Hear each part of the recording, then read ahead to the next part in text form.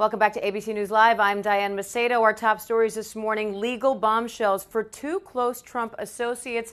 His former campaign chair, Paul Manafort, and his former personal attorney, Michael Cohen, both guilty on 8 felonies each. The president is reacting this morning. But first, here are your headlines.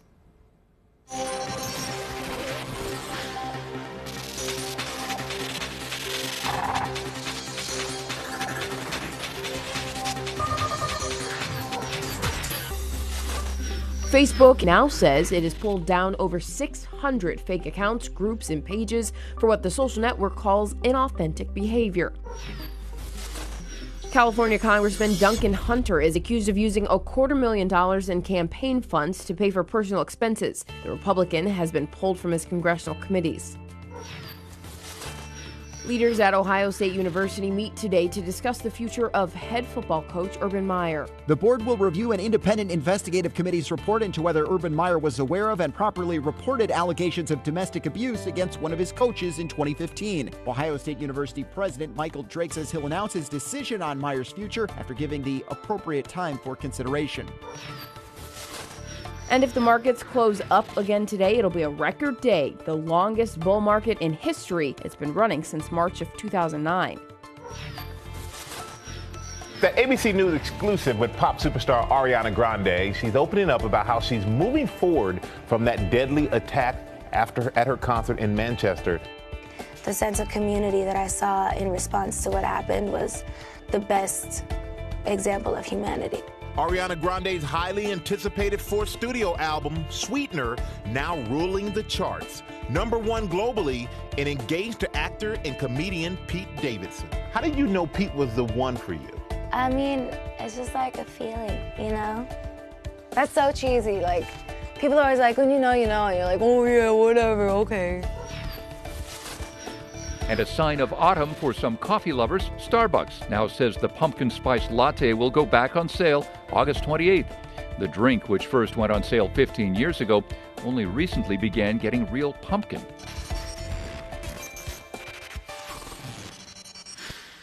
Hi, everyone. We're going to start things off with those 2 legal blows to 2 close Trump associates. His former campaign chair, Paul Manafort, was found guilty on 8 different counts looking at bank and tax fraud charges, while at nearly the same time, Trump's former personal attorney, Michael Cohen, was pleading guilty to campaign finance violations and other fraud and pointing the finger at President Trump. A lot to unpack here. Pierre Thomas starts us off with a look at the Manafort case. And Pierre, Manafort was found guilty on 8 counts, mistrial on the other 10. What does this mean for Manafort, and what does it mean for the president? Don, good morning. The former chairman of the Trump campaign is now a convicted felon, facing a maximum of 80 years in prison. He won't get nearly that much time, but he's facing years of incarceration, perhaps nearly a decade in prison. The jury convicting him of 8 felonies, including tax evasion, bank fraud, and failing to disclose an overseas bank account. So despite failing to convict on those 10 other charges, the jury nonetheless issued a stinging verdict, Diane. And Pierre, this case wasn't tied to Russia collusion related to the campaign, but it is the first case brought by special counsel Robert Mueller, who of course is investigating that. So what does this mean for the Russia investigation going forward? It was an important win for Robert Mueller, make no mistake. Remember, Manafort was at that meeting at Trump Tower when the Russians came in allegedly promising to give dirt on Hillary Clinton.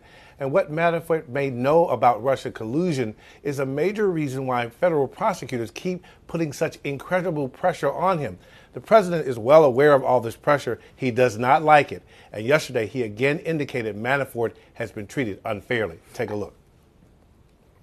I feel badly for Paul. I must tell you that Paul Manafort's a good man. He was with Ronald Reagan. He was with a lot of different people over the years, and I feel very sad about that. It doesn't involve me, but I still feel, it's a very sad thing that happens. This has nothing to do with Russian collusion. This started as Russian collusion. This has absolutely nothing to do. This is a witch hunt, and it's a disgrace. But this has nothing to do what they started out, looking for Russians involved in our campaign. There were none. I feel very badly for Paul Manafort. Again, he worked for Bob Dole, he worked for Ronald Reagan, he worked for many, many people. And this is the way it ends up. And it was not the original mission. Believe me, it was something very much different. So, had nothing to do with Russian collusion. We continue the witch hunt. Thank you very much. Mr. President, what about Michael Cohen? So this is far from over for Manafort. He faces yet another trial set to start on September 17th. He's sitting down right now in jail on allegations of witness tampering in connection with that upcoming trial, Diane. And Pierre, he hasn't cooperated with prosecutors yet, but is there any indication that he still might? Well, yesterday his attorneys, after saying that they felt that he got a fair trial, said that basically all options are on the table for him to consider. So we don't know what's going to happen going forward. So we'll have to stay tuned to that. But the man is under tremendous pressure, again, sitting in jail, already facing years in prison. All right, Pierre Thomas there for us. Pierre, thank you so much. You've been great, right on top of this case, even standing in the rain for us, and we always appreciate it. Thanks a lot. All right, well, just minutes after that Manafort verdict came down, the president's former personal lawyer, Michael Cohen, pleaded guilty to campaign finance violations and other frauds, saying that he paid hush money to Stormy Daniels and Karen McDougal at the direction of then-candidate Trump. Karen Travers has more on that case and the president's reaction this morning. Karen, one of the big things that came out of this is Cohen said that one or more campaign officials helped him with that Stormy-Daniels deal. Explain why that's so important.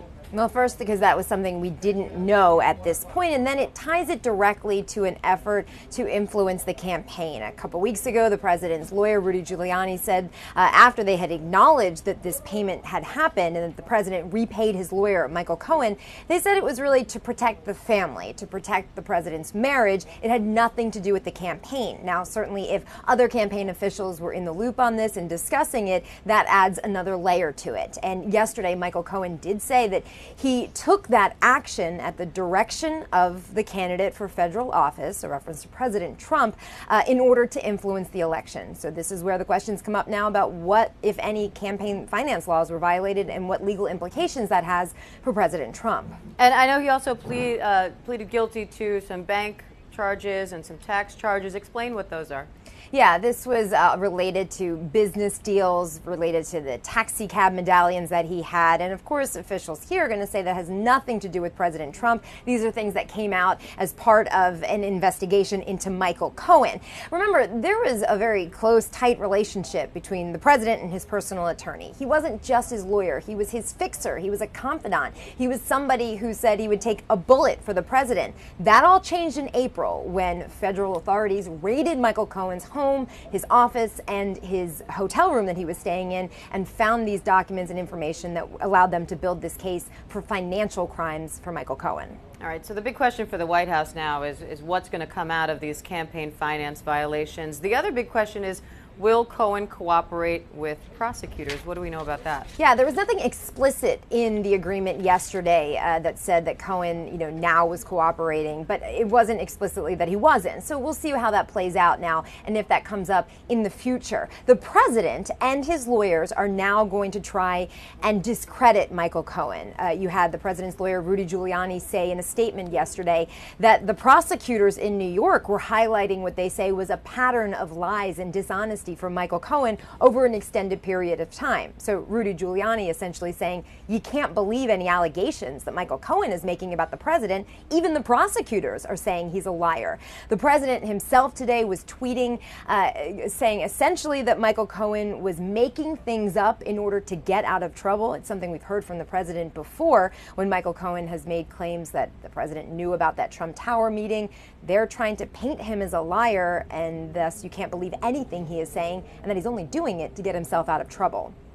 All right. And Karen, what's on the president's schedule today, as if he doesn't have enough to think about at the moment? It's actually a pretty quiet public schedule. He's going to have lunch with his Defense Secretary Jim Mattis coming up shortly, and then later he will award a posthumous Medal of Honor to an Air Force tech sergeant for courageous efforts and heroism in a battle in Afghanistan in 2002.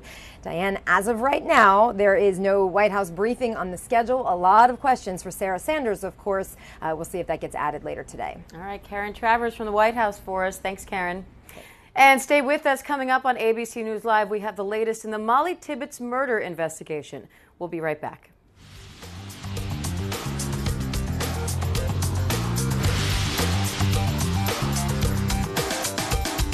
ABC News, straightforward.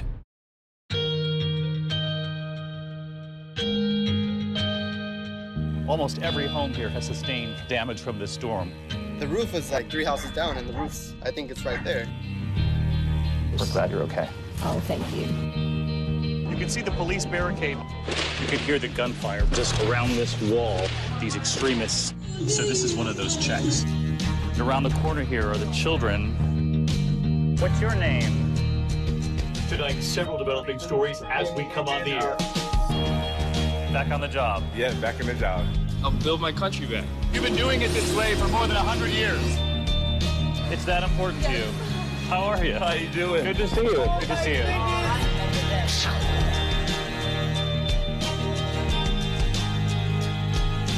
ABC's World News Tonight with David Muir is America's most watched newscast, and we thank you.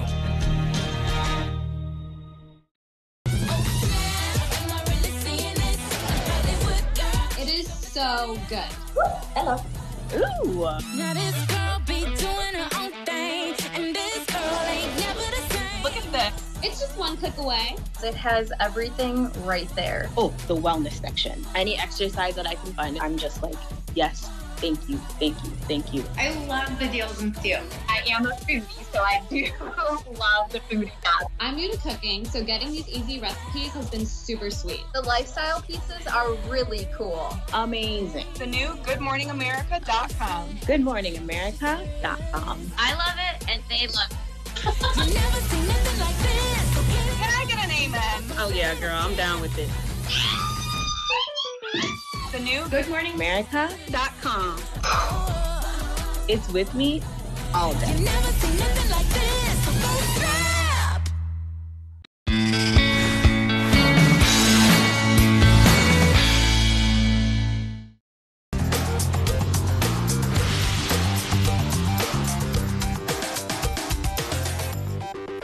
Welcome back to ABC News Live. We want to get right to that tragic news in Iowa. Police say they have arrested a man in the murder of Mollie Tibbitts after he led them to her body. Alex Perez has more from Brooklyn, Iowa on the investigation. And Alex, it sounds like the big break in this case was surveillance video? Yeah, that's right, Diane. The surveillance video, investigators say, was a key. They got about 4,000 tips from the public over the last few weeks, but it wasn't until they got this surveillance video that came from the camera on a resident's home that they were able to piece this all together and track down the suspect. I talked to one of the investigators, one of the lead investigators with the Iowa Division of Criminal Investigation. Let's take a quick listen right now to what he told me about how all of this, the investigation, came together. A tragic end, and all of us were hoping for a much better outcome. First of all, obviously from Mollie and for her family. But as this developed and we received this video late last week, investigators went through the video, which took hours and hours and hours, frame by frame and in real-time motion, and eventually saw Mollie on the video, led us to Mr. Rivera, identifying the vehicle and identifying Mr. Rivera that was the owner of the vehicle, and ultimately tracking him down, and he was cooperative with us, you know, with that part of the investigation, and through some of the information that he gave us, it was obvious that he was responsible for Mollie's disappearance and homicide, and he ultimately led us to where her remains were found yesterday morning. So that surveillance video, as you heard the investigator say there, was a key. Now, Mollie Tibbitts, the University of Iowa student, 20 years old, disappeared back on July 18th. Investigators have been looking for her ever since. I want you to take a look on the other side here. This is downtown Brooklyn, Iowa, small downtown, just about a block there. But that downtown area sort of became the center point, the meeting area for so many in this community who were hoping to find answers about Mollie and where she was, hoping that she would come back alive. But unfortunately, now they are dealing with the reality of things and trying to really process all of this. Now, authorities say 24-year-old Christian Rivera, the suspect, who is now in custody, he's been charged with a first-degree murder. They say, as you heard the investigators tell us there, he confessed to this crime and then he led them to Mollie's remains. So that investigation here still continuing forward, the suspect expected to make his first appearance in court later today. In terms of a motive, Diane, investigators are still kind of holding that close to them, and they haven't revealed any of those details just yet. Well, I know they also said that he was in the country illegally. Is there any indication as to what he was doing in the United States and how he got here? Well, we don't have a lot of details yet about the suspect's immigration status. We do know investigators have told us he was in the country illegally. His employer, a farm company here in this area, Yerraby Farms, they tell us he's been an employee there for the last 4 years. They say he did pass the E-Verify system, which is used to prove that you're allowed to work here in this country. Now, of course, this has been a polarizing topic here in this area and across the country in terms of immigration. President Trump even talking about the case here involving Mollie Tibbitts on the campaign rally or at a rally in West Virginia yesterday. Let's take a listen to what the president had to say. You heard about today with the illegal alien coming in, very sadly, from Mexico, and you saw what happened to that incredible, beautiful young woman. Should have never happened. Illegally in our country.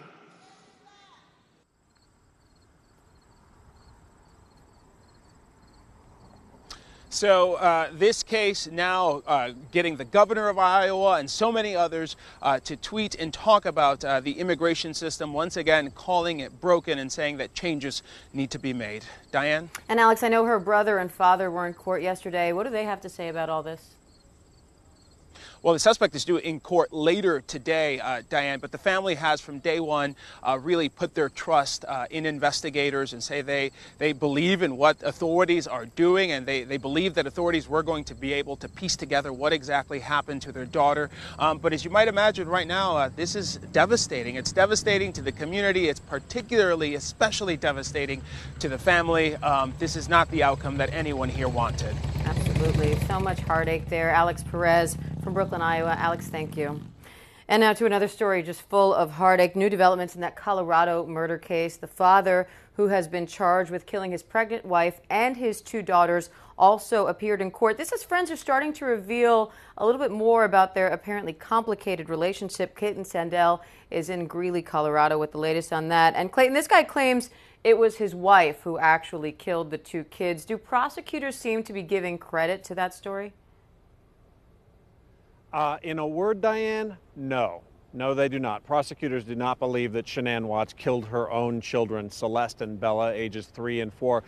They say the responsibility for that crime rests solely on the shoulders of Shanann's husband, Chris Watts. He has now been charged with first-degree murder, and it's a little confusing because even though there are only 3 victims, they have charged him with 5 counts of first-degree murder because in the state of Colorado, if you have a victim who is under the age of 12, in this case both girls were, then they can add another count. So that's why there are 5.